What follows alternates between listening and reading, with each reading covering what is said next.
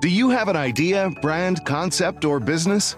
Well, we have what you need to grow your brick and mortar presence. Brookfield Properties. You mean business, we mean retail. Discover new business opportunities at wemeanretail.com.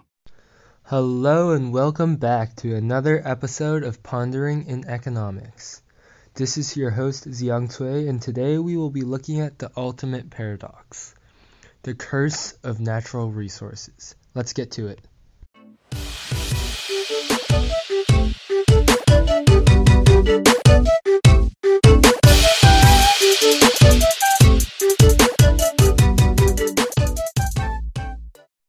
Why do countries succeed? What makes one nation thrive and prosper while another nation fails and suffers? Is there one particular quantifiable area that we can zoom in on and say, that's what determines a country's success or failure? A popular answer, which I'm sure many of you guys are thinking of right now, is natural resources. Whether or not a country has access to natural resources must have some correlation to their success or failure, right?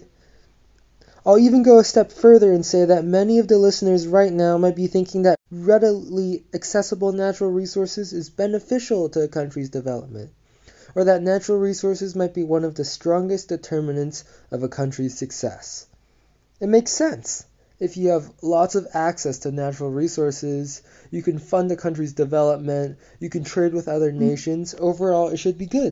If that's what you're thinking, you're correct and somewhat also incorrect. Let me introduce you to the phenomenon of the curse of the natural resources. The curse of natural resources, aka the resource curse, aka the paradox of plenty, refers to the idea that countries with an abundance of natural resources, such as mineral and fossil fuel deposits or fertile lands, tend to see less economic, societal, and political development in comparison to countries with fewer natural resources. In today's episode, we are going to examine this apparent curse, see if it holds true, look over some case studies, and then look over some possible explanations for this curse. But let me first give you guys some historical context and background. In 1711, over 200 years ago, this idea of a resource curse was first observed in The Spectator. And I quote, "It is generally observed that in countries with the greatest plenty that there is the poorest living." End quote. So over 200 years ago, it was seen and noted that countries with an abundance of natural resources, as noted by the countries of the greatest plenty, tended to economically not do so well, right? They were seen to have the, quote, poorest living, end quote.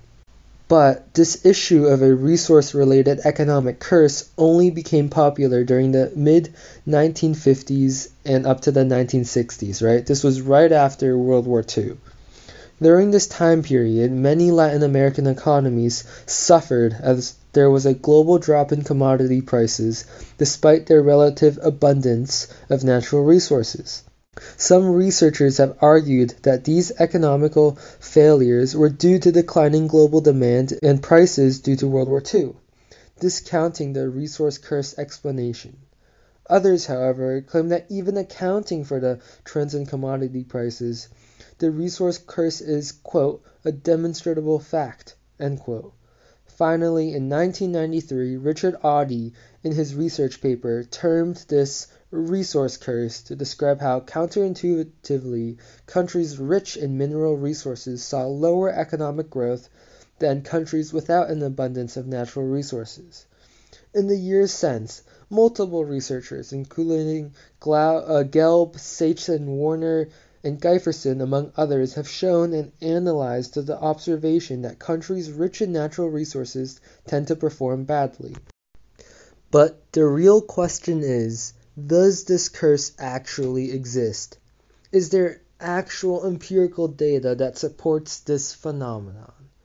Well, the IMF classifies 51 countries as resource rich, meaning that these countries derive at least 20% of their exports or fiscal revenue from non-renewable resources. Now, of those 51 countries, 29 of them, which is over 56%, are characterized as low and low middle income. These 29 countries generally see extreme dependence on resource wealth for various things such as fiscal revenues and export sales, low saving rates, poor growth performance, and highly volatile resource revenues, which is probably because of their dependence on resource wealth. This does, in fact, show correlation between resource abundance and economic failure. Now, if we look at richer and more economically productive countries such as the United States, Japan, Germany, and France, we see that they do not depend on natural resources and see a low natural resource contribution to their GDPs, respectively. According to the IMF, the 10 nations with the highest GDP are, in this order, the United States, China, Japan, Germany, India, France, UK, Italy, Brazil, and Canada. Now, the United States only sees a 0.473% natural resource rate contribution. China 1.496, Japan 0.028, Germany 0.069, India 2.143. You get the idea. For every single one of these top 10 GDP nations, the total natural resource rent as a percentage of GDP, which measures the contribution of natural resources to a country's economy, is below 4%, signifying that none of these economically dominant countries have a strong dependence on natural resources. On the other hand, if we look at countries with lower GDPs, such as Timor-Leste, which is ranked 160, Chad, ranked 133, Suriname ranked 155, South Sudan ranked 161, and Mongolia ranked 129. We see a more substantial portion of their economy depends on natural resources, right? So Timor-Leste, they see a 31.5% contribution. Chad sees a 22%. Suriname sees a 33.2%. South Sudan sees a 42.4%. Mongolia 40.5%. And this is completely different compared to the 0.473% from the United States and the 0.028% from Japan or the 0.042% from France, right? Such statistics and trends, however, only suggest the correlation between natural resource dependence and weak GDPs, rather than proving causation. There could be many other explanations or reasons for this correlation other than just natural resources. For example, this negative association between natural resource shares and GDP could be a byproduct of a subtle bias/alternative variable. Suppose we have a third variable, let's say average altitude for this argument, right? Just throwing out a random third variable out there. And this third variable leads countries to experience high economic growth. So all countries with favorable high altitudes experience high economic growth. And this is all in this situation. And here, due to this high economic growth, the country would appear to have low shares of natural resources, not because they inherently lack natural resources, but rather that the overall economic growth of the other sectors would overshadow the natural resource sector. With similar reasoning, countries with unfavorable average altitudes, which would economically struggle, would appear to have relatively high shares of natural resources, since the rest of the economy would not be improving. In this case, the negative association between natural resources and high GDP is driven by a third factor, average altitudes, rather than the faults of having an abundance of natural resources. In order to eliminate this subtle bias and third factor possibility scenario, one must either control for previous growth rates in a regression or directly control for these third factor variables. Instead of boring you guys with the math, I'm just going to say that after extensive statistical analysis through various research studies, it can be accurately concluded that the curse of the natural resources is not just a statistical mirage, but actually a legitimate economic phenomenon. But why? Why is it such that natural resources, which are generally seen as a positive, are associated with poor economic growth and development. Just like how there isn't a universally accepted theory of economic growth, there is no universally accepted explanation for this natural resource curse. The most popular explanation refers to the crowding out logic, where activity X, let's say that's something that drives economic growth, is crowded out by natural resources. Then, thus, natural resources harms economic growth. However, what exactly is activity X then?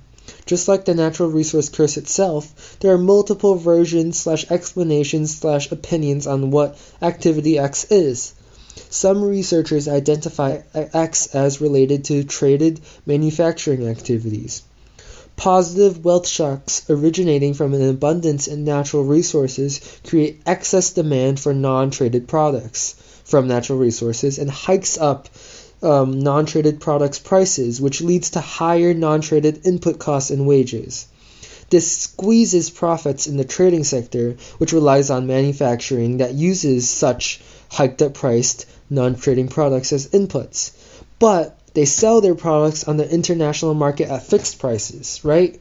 So, such sectors, right, they are in the process of creating their products, they're using higher prices inputs, but they're still selling at a fixed price, are at a disadvantage, right? And the declines in trade and manufacturing will slow economic growth.